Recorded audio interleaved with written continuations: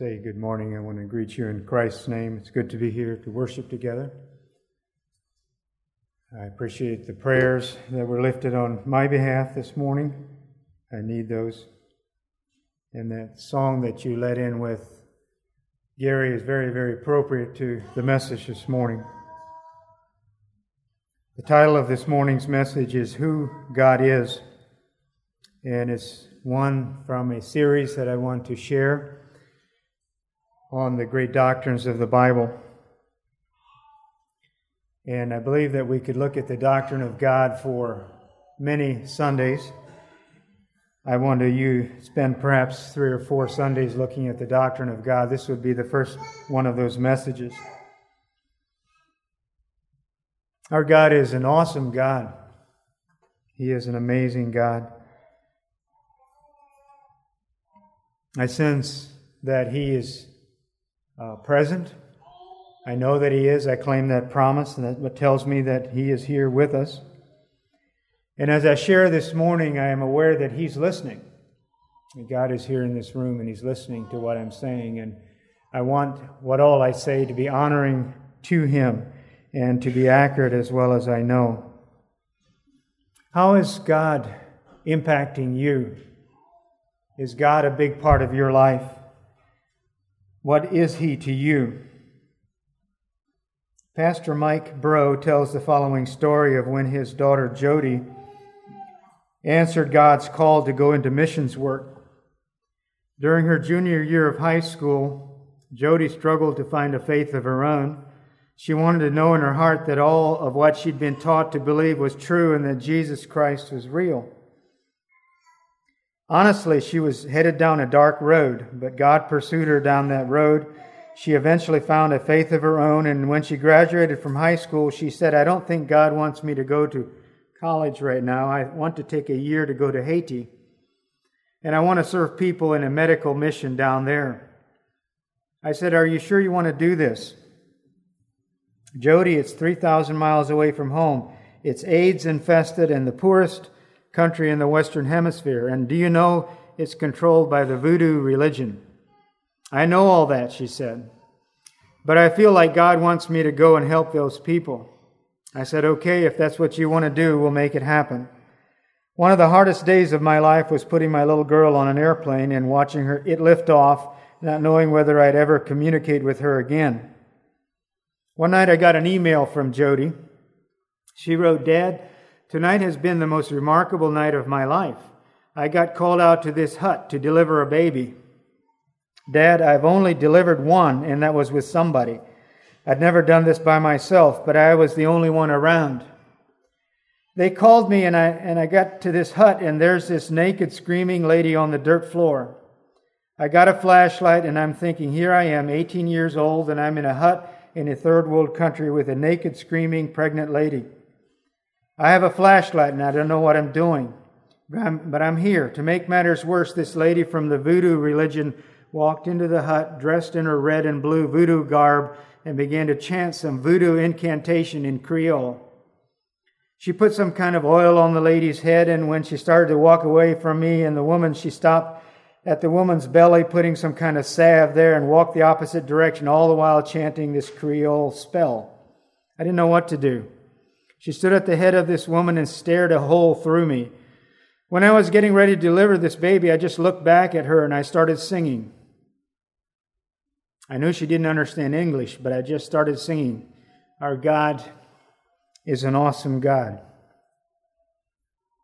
He reigns from heaven above with wisdom, power, and love. Our God is an awesome God. Jody said that the voodoo lady became completely unglued. She grabbed all her stuff and ran out of the hut. Jody wrote, "That night I knew that baby was going to be born with the blessing of God and not the curse of Satan." Her dad speaking now. "As I read Jody's email, my fatherly side thought, you get on a plane tomorrow. What are you doing in a hut with a voodoo woman in the first place?" But then my heart beat so fast for her as her brother in Christ. I thought, way to go, Jody. Way to make a difference with your life. Way to stop floating around accident-like. Way to put your life in the hands of the destiny maker. Way to make a splash. Who knows who that little baby she delivered that night is going to grow up to touch and who that person is going to touch, all because of one courageous girl who said, "Okay, God, I want to put my life in your hands. I want to make a difference." It might be one of the most important questions that each of us could ask in our lifetime. Who is God? Who is He to me personally? What does He mean to me? Do I know God? Do I have a relationship with the Almighty? When all is going well in life, it's easy to forget God. I feel that I'm doing a pretty good job of taking care of life on my own and that I'm in control. I have need of nothing. But as we know, in a heartbeat that can all change. That can change in a heartbeat. When things go drastically wrong and I realize I don't have it. Things are not in control in my life. I need somebody greater than myself. I need God. But who is God? Does anyone know? Can I even know? And I'm here to tell you this morning that we have a very limited capacity for knowing God. We have a very limited ability to know God. We can only know those things that He has chosen to reveal about Himself to us. We can only know those things. In many ways, He is unknowable to our finite minds and perspective. But God has made Himself known as He has chosen through His Son, Jesus, through the Word, through nature, and so forth. God is so important to us, and we must seek to know what we can about God. Those who do not know God, do not have a relationship with Him, will never be able to be with Him after this life is through. I want to use this morning for a text, Deuteronomy chapter 6. I invite you to open your Bibles to Deuteronomy chapter 6. In our discussion about who God is, I want to go back into the Old Testament and read this passage. Deuteronomy chapter 6, verses 1 to 15. If you have that open, I invite you to stand as we read, as I read.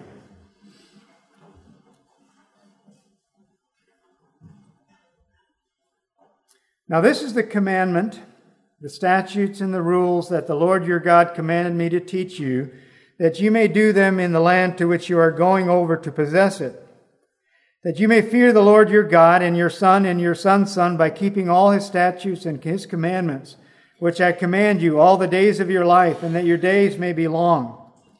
Hear therefore, O Israel, and be careful to do them, that it may go well with you, and that you may multiply greatly, as the Lord, the God of your fathers, has promised you, in a land flowing with milk and honey. Hear, O Israel, the Lord our God, the Lord is one. You shall love the Lord your God with all your heart, and with all your soul, and with all your might. And these words that I command you today shall be in your heart. You shall teach them diligently to your children, and shall talk of them when you sit in your house, and when you walk by the way, and when you lie down, and when you rise. You shall bind them as a sign on your hand, and they shall be as frontlets between your eyes. You shall write them on the doorposts of your house and on your gates. And when the Lord your God brings you into the land that He swore to your fathers, to Abraham, to Isaac, and to Jacob, to give you, with great and good cities that you did not build, and houses full of good things that you did not fill, and cisterns that you did not dig, and vineyards and olive trees that you did not plant, and when you eat and are full, then take care lest you forget the Lord, who brought you out of the land of Egypt, out of the house of slavery. It is the Lord your God you shall fear. Him you shall serve, and by His name you shall swear. You shall not go after other gods, the gods of the peoples who are around you. For the Lord your God in your midst is a jealous God, lest the anger of the Lord your God be kindled against you, and He destroy you from off the face of the earth. You may be seated. The question that I have to begin this morning is, can I know God? Can I know God? A couple of principles there. First, that God is incomprehensible. This is one of God's attributes. If you look down through the lists of God's attributes, God is said to be incomprehensible. And that is the first task of theologians, is to establish that God, this is one of His characteristics. This is one of His attributes. In my own experience, when I think about understanding God, I like to think of a word picture of a picture of a little ant and a big creature of some type. I am the little ant, and God is a person, let's say, just for perspective's sake. I'm this little ant, and I'm trying to understand what's going on, and I can't. It's very difficult for me to understand an awful lot about this huge creature. Isaiah 55 says, "For my thoughts are not your thoughts." This is speaking for God. "Neither are your ways my ways, declares the Lord. For as the heavens are higher than the earth, so are my ways higher than your ways, and my thoughts than your thoughts." So in a narrow technical way, there is this incomprehensibility about God. And there will always be a lot of mystery surrounding God because we can't fully understand with our finite minds. The finite cannot grasp the infinite. To be finite means that we have all these limitations. We are limited in our ability to understand. We are limited in our ability, in many of our abilities. And because God is infinite, it is so hard to understand Him. It'd be like me walking up to the Niagara Falls with an 8-ounce cup and catching Niagara Falls with this 8-ounce cup. How much of God am I going to get? 8 ounces. That's my capability. I have very finite capabilities, and God is infinite, even more so than Niagara Falls. The second aspect about knowing God is that God is revealed. God has chosen to reveal Himself to us in a measure. This is His choosing. This is God's choosing. He chose to reveal Himself. He chose to approach us, if you will, and to reveal something of Himself to us. And that's the only reason we can know things about Him, is because God has chosen to reveal Himself. And He does it through the Word of God. That's why the Bible is so important to us, because God chose to reveal Himself through the Word of God. He revealed Himself through nature around us. These are things that help us to see. And in the Scriptures, we see God described in human terms. And the technical word for that is anthropomorphism. Describing God in human characteristics, with human characteristics. Because in the Bible we read about the eyes of the Lord going to and fro upon the earth. God doesn't have eyes. Okay? God is a spirit. But we read about Him and we understand little things about Him through this anthropomorphism that the Scriptures engage in. God's hands, God's feet, God's eyes, God's whatever. And then God chooses in His Word to reveal other aspects about Himself. Psalm 50 says, "For every beast of the forest is mine, the cattle on 1,000 hills." What is this saying about God? Is God a cattleman? No, He's not. He's not a rancher necessarily. But it tells us that He is, in fact, a great God, and He owns everything. He is all-powerful. All the world is His. He speaks in a language that we can grasp because we know about cows and ranchers. God described. Can I know God? Often we use terms to describe God as negatives. I don't know if this is a new thought to you or not. But the only way we can describe God is through negatives, because we understand that part of Him. In other words, I can say that God is infinite because I understand finite. In other words, I understand my limitations, so I say that God is unlimited. So we describe God in negatives. We describe God as immutable because we understand mutation to a degree. We understand change and that things are changing all around us. We had that in our Sunday school class this morning. We're getting old. Some of us seem like it. We're getting old and we understand mutation, but we don't understand immutable. So we describe God as immutable. He does not change. He never changes. Another way we describe God is through comparison. We say that God is omnipotent. We know what potent is. Potent is powerful. Potent is something that is very, very capable of accomplishing something. Something is potent. How do we describe God then? We describe God by saying He is omnipotent or omnipotent. He is all-powerful. So we describe God by these terms because we compare Him to something that we know. We say that God is omniscient because He knows everything. We know so little, but He is omniscient. Okay, I want to describe God this morning from my limited capacity. And I am going along with you, and we're going to look at some scriptures, and we're going to see what God has revealed about Himself. I stand here freely telling you I don't understand God.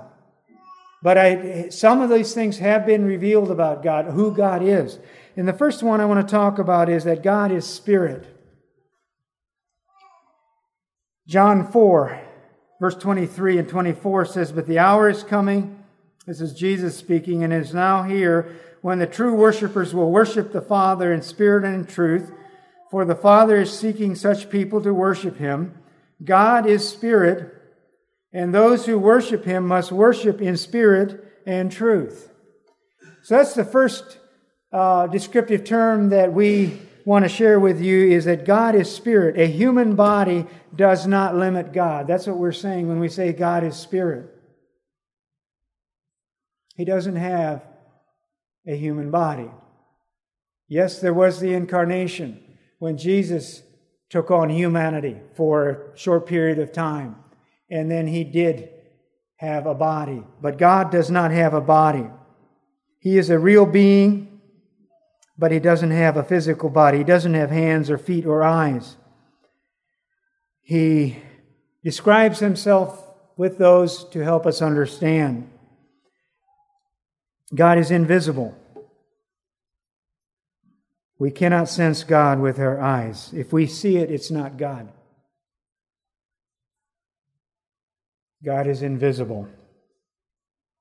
Yeah, He created a pillar of fire back in the Old Testament to lead His people. This was to give them a visual aid, but that was not God. That was not actually God. Paul, writing to Timothy, says, "For the King of ages, immortal, invisible, the only God, be honor and glory forever and ever. Amen." John 1:18, "No one has ever seen God. The only God who is at the Father's side, He has made Him known." This was Jesus in His incarnation. I think maybe this is one of the reasons that God was so concerned with the Israelite people when He gave the 10 Commandments. He says, "Thou shalt have no other God beside me. Thou shalt make no graven image." To make an image is to make God visible. God is not that. God is a spirit. God is not visible. When we're born again, we can relate to God on a spiritual level. I shared a message recently on being born again. We need to be born of the Spirit. Our spirits need to be made alive. We were dead in sin. Our spirits were dead, and now our spirit is made alive. And our spirit can connect with God because God is Spirit. That is the way we make a connection with God. I read the story about a Dutch artist, Johan van der Dongen. He decided that God needed a telephone number. So he got him one, a cell phone number to be exact, to show that God was available anywhere and any time. In earlier times, he would go to a church to say a prayer, Dong said in an interview. And now this is an opportunity to just make a phone call and say your prayer in a modern way. It seems a lot of people appreciate the opportunity that Dong has afforded them with his divine hotline. Within 1 week, over 1,000 people left God a message. On one hand, it's pretty thrilling to know that over 1,000 people want to connect to God. On the other hand, you have to wonder how people will feel once the connection is made. You see, when you call the number dong is set up for God, this is what you hear on the other side of the line. This is the voice of God. I'm not able to speak to you at the moment, but please leave a message. It doesn't exactly convey the idea of a God who is available anywhere in any time, does it? To make matters worse, Dong plans on keeping the line open for just 6 months. Jesus said, "Truly, truly, I say to you, unless one is born of the water and the Spirit, he cannot enter the kingdom of God.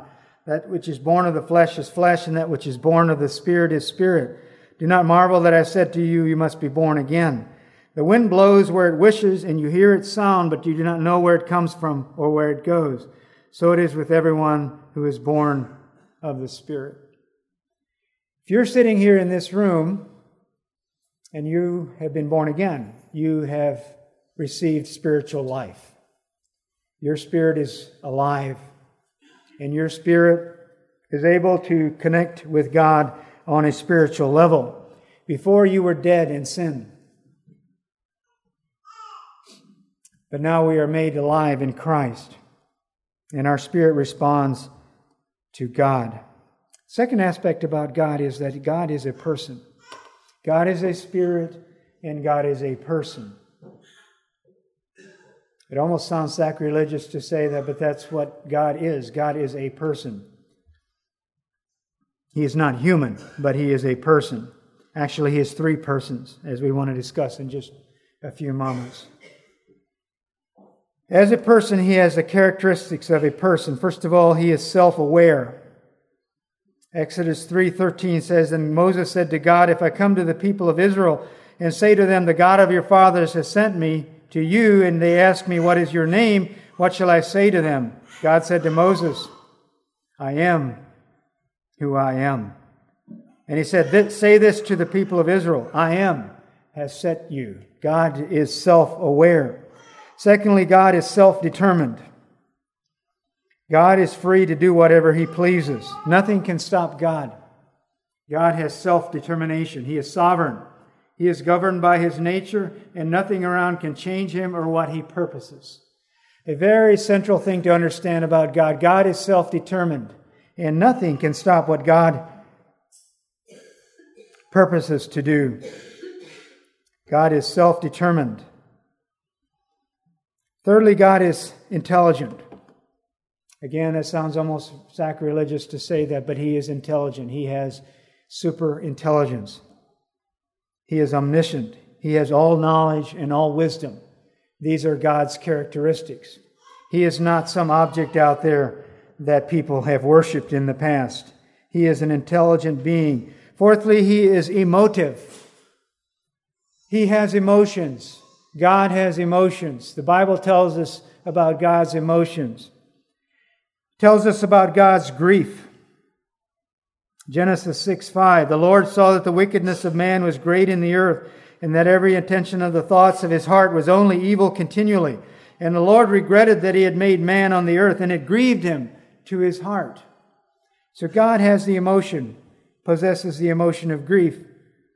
God has the emotion of love and of compassion and of sorrow and of anger. These are all emotions that God has. So God is a person. And we want to dwell on that concept just a little bit more later. Thirdly, God is life. Life and God are in some ways synonymous. God is the owner of life. Jesus said, "Truly, truly, I say to you, whoever hears my word and believes Him who sent me has eternal life. He does not come into judgment, but has passed from death to life. Truly, truly, I say to you, an hour is coming and now is here when the dead will hear the voice of the Son of God, and those who hear will live. For as the Father has life in Himself, so He has granted the Son also to have life in Himself." God is a living God. Life is His. He is the source of life. He gives life to the lifeless. He breathed life into the first people. He gives life and has the authority to take it. This is one of the things that govern our way of living, is that we understand that God gives life and God has the authority to take it. We do not have that authority or that prerogative.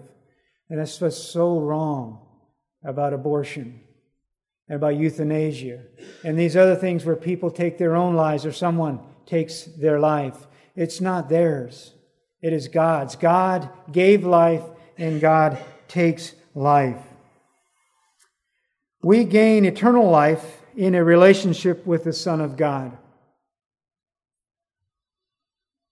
Those of you who have believed in God, who have believed in Jesus, who have received Christ, have been granted eternal life. Isn't that amazing? I want to hear an amen. Amen. I have eternal life. You have eternal life. You have been given that. You have been given eternal life. And you're going to spend that with God. You have been given eternal life. That's amazing. Truly, truly, Jesus says, whoever believes has eternal life. Your fathers ate the manna in the wilderness and they died. This is the bread that came down from heaven so that one may eat it and not die. I am the living bread that came down from heaven.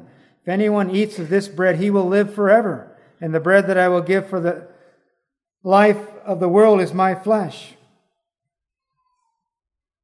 Whoever feeds, I'm skipping a couple of verses, whoever feeds on my flesh and drinks my blood has eternal life, and I will raise him on the last day. For my flesh is true food, and my blood is true drink. Whoever feeds on my flesh and drinks my blood abides in me, and I in him. As the living Father has sent me, and I live because of the Father, so whoever feeds on me, he will also live because of me. This is the life that God gives us when we feed on Him, when we receive life from Him. So God is life. God is perfect. Who is God? God is perfect. God is perfect. There's nothing you can do to improve God. God cannot improve. That is why He is changeless. Okay? That's why He is immutable. That's why God never changes, because any change that would happen to God would be for the worse. Because God is already perfect. God is perfect. He doesn't change. You cannot improve God. Psalmist says in Psalm 102, of old you laid the foundation of the earth, and the heavens are the work of your hands. They will perish, but you will remain. They will all wear out like a garment. You will change them like a robe, and they will pass away. But you are the same, and your years have no end. Did you know that the continents are moving on the earth's surface? Some of you know that. The continent of Australia, for example, is moving. It moves very, very slowly, about 70 millimeters every year toward the northeast. Australian GPS was last updated in 1994, and the entire country has moved a little more than 5 feet since then. I bet you didn't know that. So that kind of messes with the GPS a little bit, especially when they're using it in their farming practices and so on, because of the fact that it's moving. Everything changes on earth, even the continents, but God doesn't change. He does not change. Because He is consistent and unchanging, His response to man changes to maintain that perfect position. This is where a lot of controversy comes in my understanding of God. The Bible talks about God changing His response. Because I repent, He changes toward me. That's because He isn't changing. That's because He hasn't moved. He responds to people as they respond to Him. He is like that central light James talks about, that as there is no shadow of turning with God.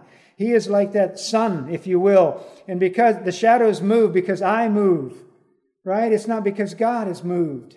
And so it looks like things are moving, that God causes the shadows to move. No, it's not. It's me moving. And God responds to me because He wants a relationship with me, and He relates back to me in response to my responses. But God doesn't change. God doesn't move. He is unchanging. Okay, I want to tackle a very difficult part about God in the doctrine of God, and that's the Trinity. How many of you understand the Trinity? Let's see a raise of hands. I don't, I'll tell you. And I don't know that there's anybody here on earth can fully understand the Trinity. It's a very, very difficult concept. But there are some things that we can look at to help us understand, and I want to share those with you this morning in my study that I've gleaned in my study from various folks and from the Word. And please don't use some of these homely little illustrations to try to explain the Trinity of God, okay? Author Michael Reeves, author of the book Delighting in the Trinity, expresses our basic problem with the Trinity, that the Trinity is seen not as a solution and a delight, but as an oddity and a problem. Reeves explains, in fact, some of the ways people talk about the Trinity only seems to reinforce the idea that it is an oddity. Think, for example, of all those desperate-sounding illustrations. The Trinity, some helpful soul explains, is a bit like an egg, where there is the shell, the yolk, and the white, and yet it's all one egg. That's a terrible, terrible illustration. No, says another, the Trinity is more like a shamrock leaf. That's one leaf, but it's got 3 bits sticking out, just like the Father, Son, and the Holy Spirit. Don't do that. It's a terrible illustration, and it's actually heretical. One wonders why the world laughs. For whether the Trinity is compared to shrubbery, streaky bacon, the 3 states of H2O, or a 3-headed giant, it begins to sound, well, bizarre, like some pointless and unsightly growth on our understanding of God. One that could surely be lopped off with no consequence other than a universal sigh of relief. The Trinity is very, very difficult to understand, but it's key characteristic about God. And we need to do our best to help, to try to understand it. First of all, some wrong concepts about the Trinity. Number 1, the Trinity is equivalent to 3 gods. This is one of the wrong concepts that's out there, that there are, in fact, 3 gods. And the Jewish people will accuse us Christians of that. They say, well, you guys have 3 gods. We know, in fact, that there is only one God.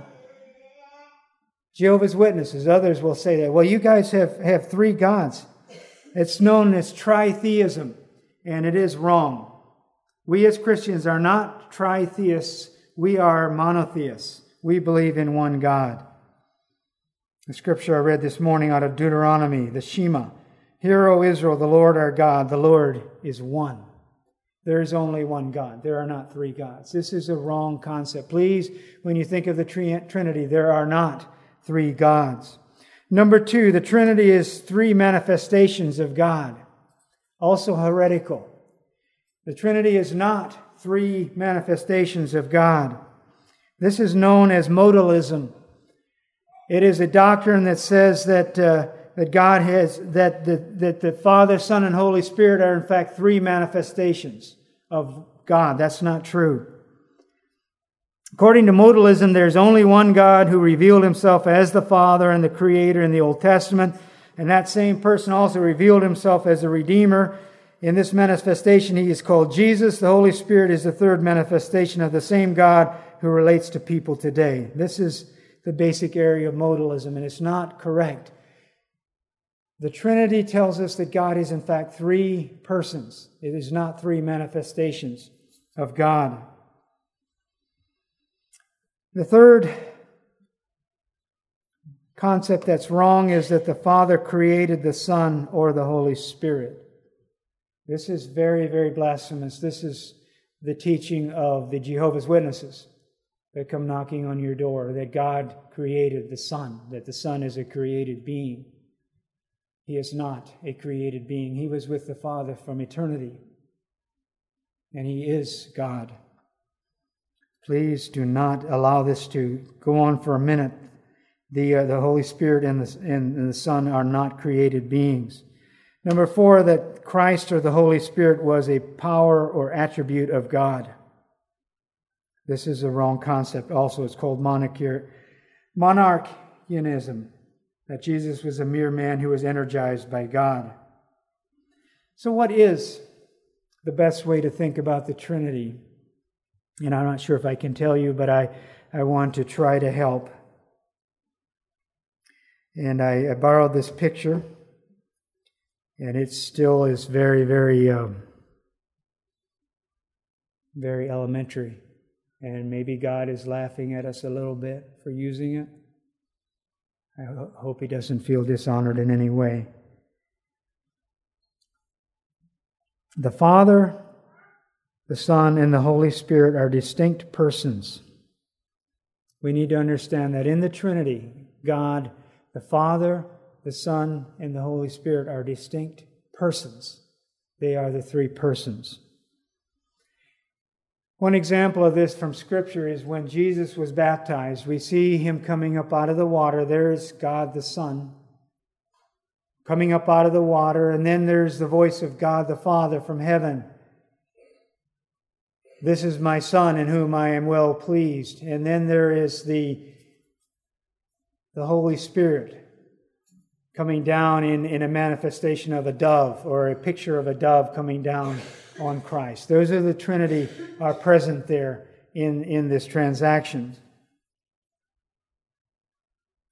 What this picture is trying to illustrate that I have in front of me here is the fact that the Father, Son, and Holy Spirit are distinct persons, that the Father is not the Son is not the Holy Spirit, and the Holy Spirit is not the Father. Jesus is God, but He is not the Father or the Holy Spirit. The Holy Spirit is God, but He is not the Son or the Father. There are three different persons, not three different ways of looking at God. There are three persons, not three manifestations of God. Each person has a distinct center of consciousness. It's part of being a person. God looks at the Son and He says, I am looking at you, two distinct persons. Another scripture that is very helpful in understanding this is the first few verses of John chapter 1, St. John chapter 1. In the beginning was the Word, and the Word was with God, and the Word was God. The same was in the beginning with God. In the beginning was the Word, and in most of your Bibles, I hope that is capitalized. It is the Logos, the expression of God, and it's referring to Jesus. He is the expression of God. He is the literal expression of God. When He came to earth, He expressed God in ways that we could see and touch and feel.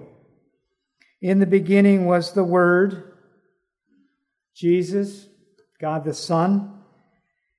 He was with God, and the term with there is a very intimate one where I'm standing right next to you side by side. He was with God. There were two distinct persons there, and He was with God. The Holy Spirit was also there. They were there from eternity in this relationship with each other. And then He goes on to saying, the Word was with God, and the Word was God. So in one sense, we need to understand that in fact, the three persons of the Godhead are in a personal relationship. They are persons, they are distinct persons. They are all three 100% God. Each one of the Trinity is in fact 100% God. They are not parts of God. They are 100% God. In the Scriptures, each of these three triune parts of God are referred to as God. Philippians 1:2 says, "Grace to you and peace from God our Father and the Lord Jesus Christ." He's referring to the Father as God. In Titus 2:13, he refers to Jesus as God, waiting for the blessed hope, the appearing of the glory of our great God and Savior, Jesus Christ. The great God is Jesus. And then in Acts 5, verse 3 and 4, Peter said, "Ananias, why has Satan filled your heart to lie to the Holy Spirit and to keep back for yourself, part of the proceeds of the land? While it remained unsold, did it not remain your own? And after it was sold, was it not at your disposal? Why is it that you have contrived this deed in your heart? You have not lied to man, but God. The Holy Spirit and God are used interchangeably. There is only one God. Three distinct persons, but one God. And the official term, if you want to read it from a creed, is one in essence and three in person. You're thinking of the Trinity, one in essence and three in person. Each are God in essence. The Holy Spirit is deity. The Son is deity. The Father is deity. They are one in essence. They retain all of the characteristics of deity. They are one in essence, three in person.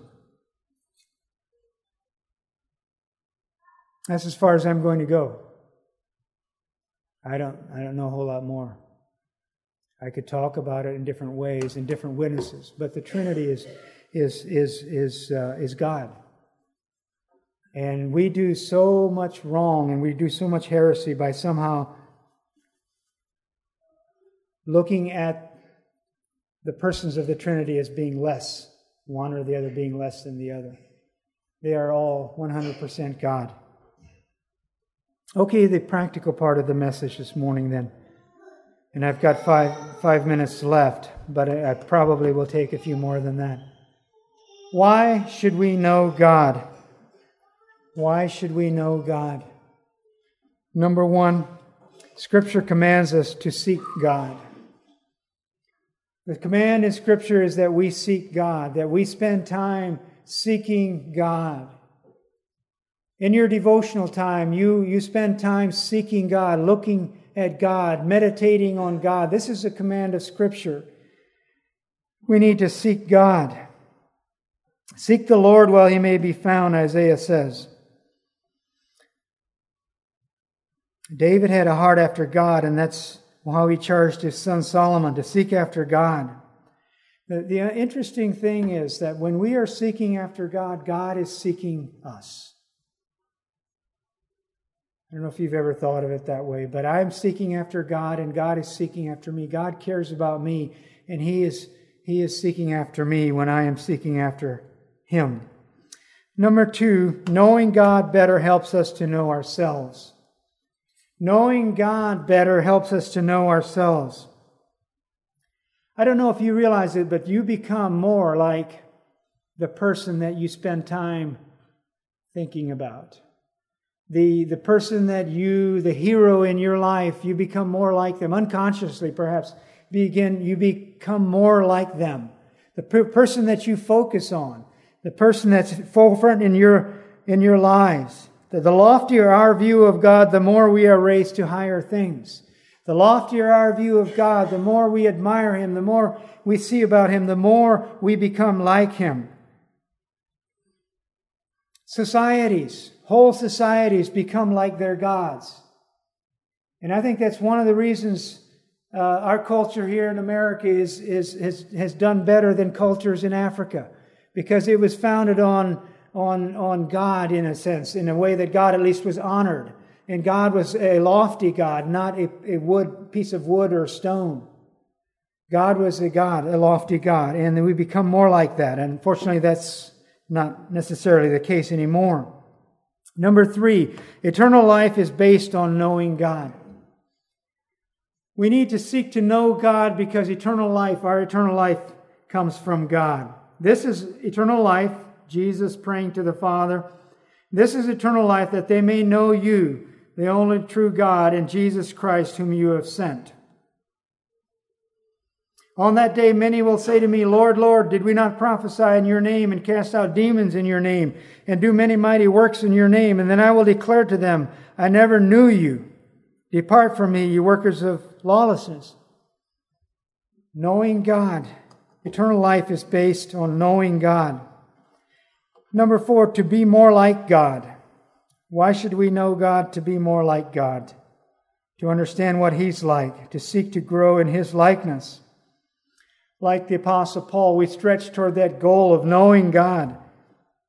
The surpassing worth of knowing Christ Jesus my Lord. that I may know Him in the power of His resurrection and may share in His sufferings, becoming like Him in His death. Finally, to know God is to love Him. In any relationship, it's hard to really love unless you know someone. New relationships start, and as there is a desire to get to know each other, the capacity for love increases.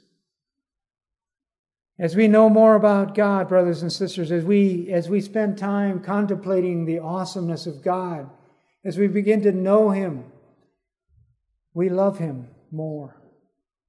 We love Him more. We're capable of loving Him more. How can we know God? By faith.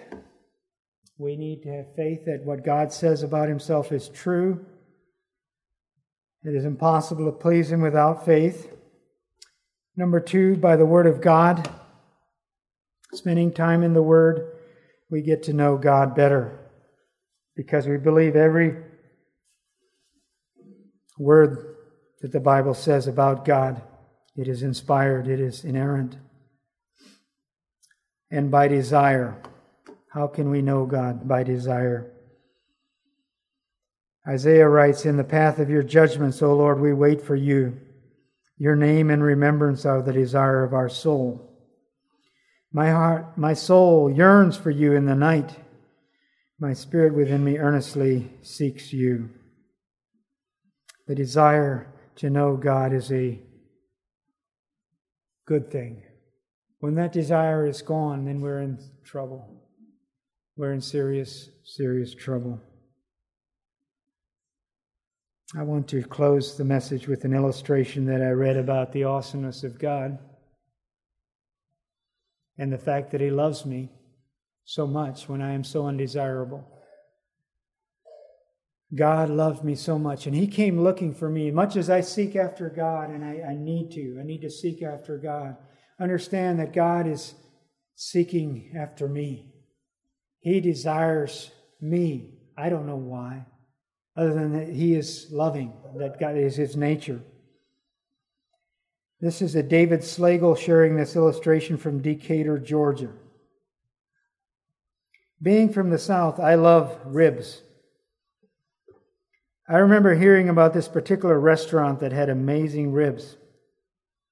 And a bunch of my friends and I drove 50 minutes to get there. The place was packed and the food was great.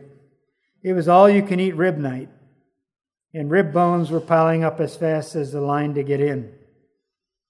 Eating ribs is a messy business. Barbecue sauce gets on your face, fingers, and clothes. Dirty napkins pile up next to the half-eaten bowls of baked beans and coleslaw. When our crew had eaten all we could, we paid our tab and waddled out to the car. That's when I reached into my pocket for my keys and came up with nothing but lint. Starting to panic, I looked through the window at the ignition. I was hoping that I had locked my keys in the car, because in the back of my mind a more disgusting possibility was taking shape. When I saw the ignition was empty, I knew exactly where my keys were. The keys to my car, my house, and my office. Only seconds earlier, those precious keys had slid right off my tray and followed a half-eaten corn cob and several bones to the bottom of a trash can. I had thrown away my keys on all-you-can-eat rib night.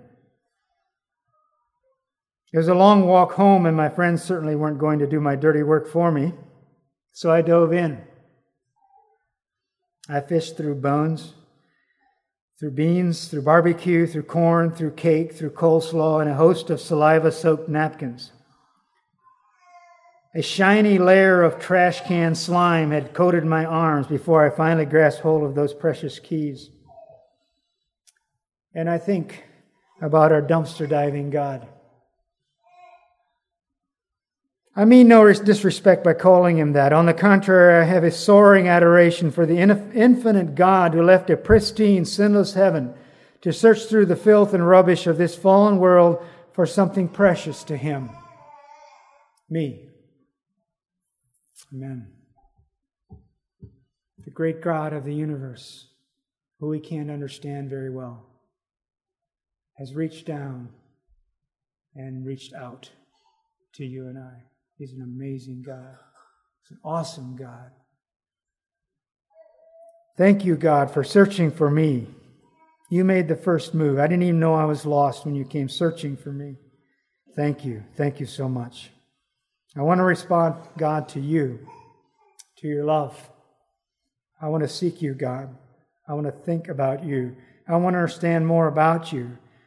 And I want to see your working in my life.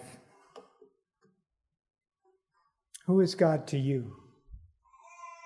I trust that you will seek him and that you will meditate on him in the watches of the night, and that God will become more clear and more precious to you. God bless you.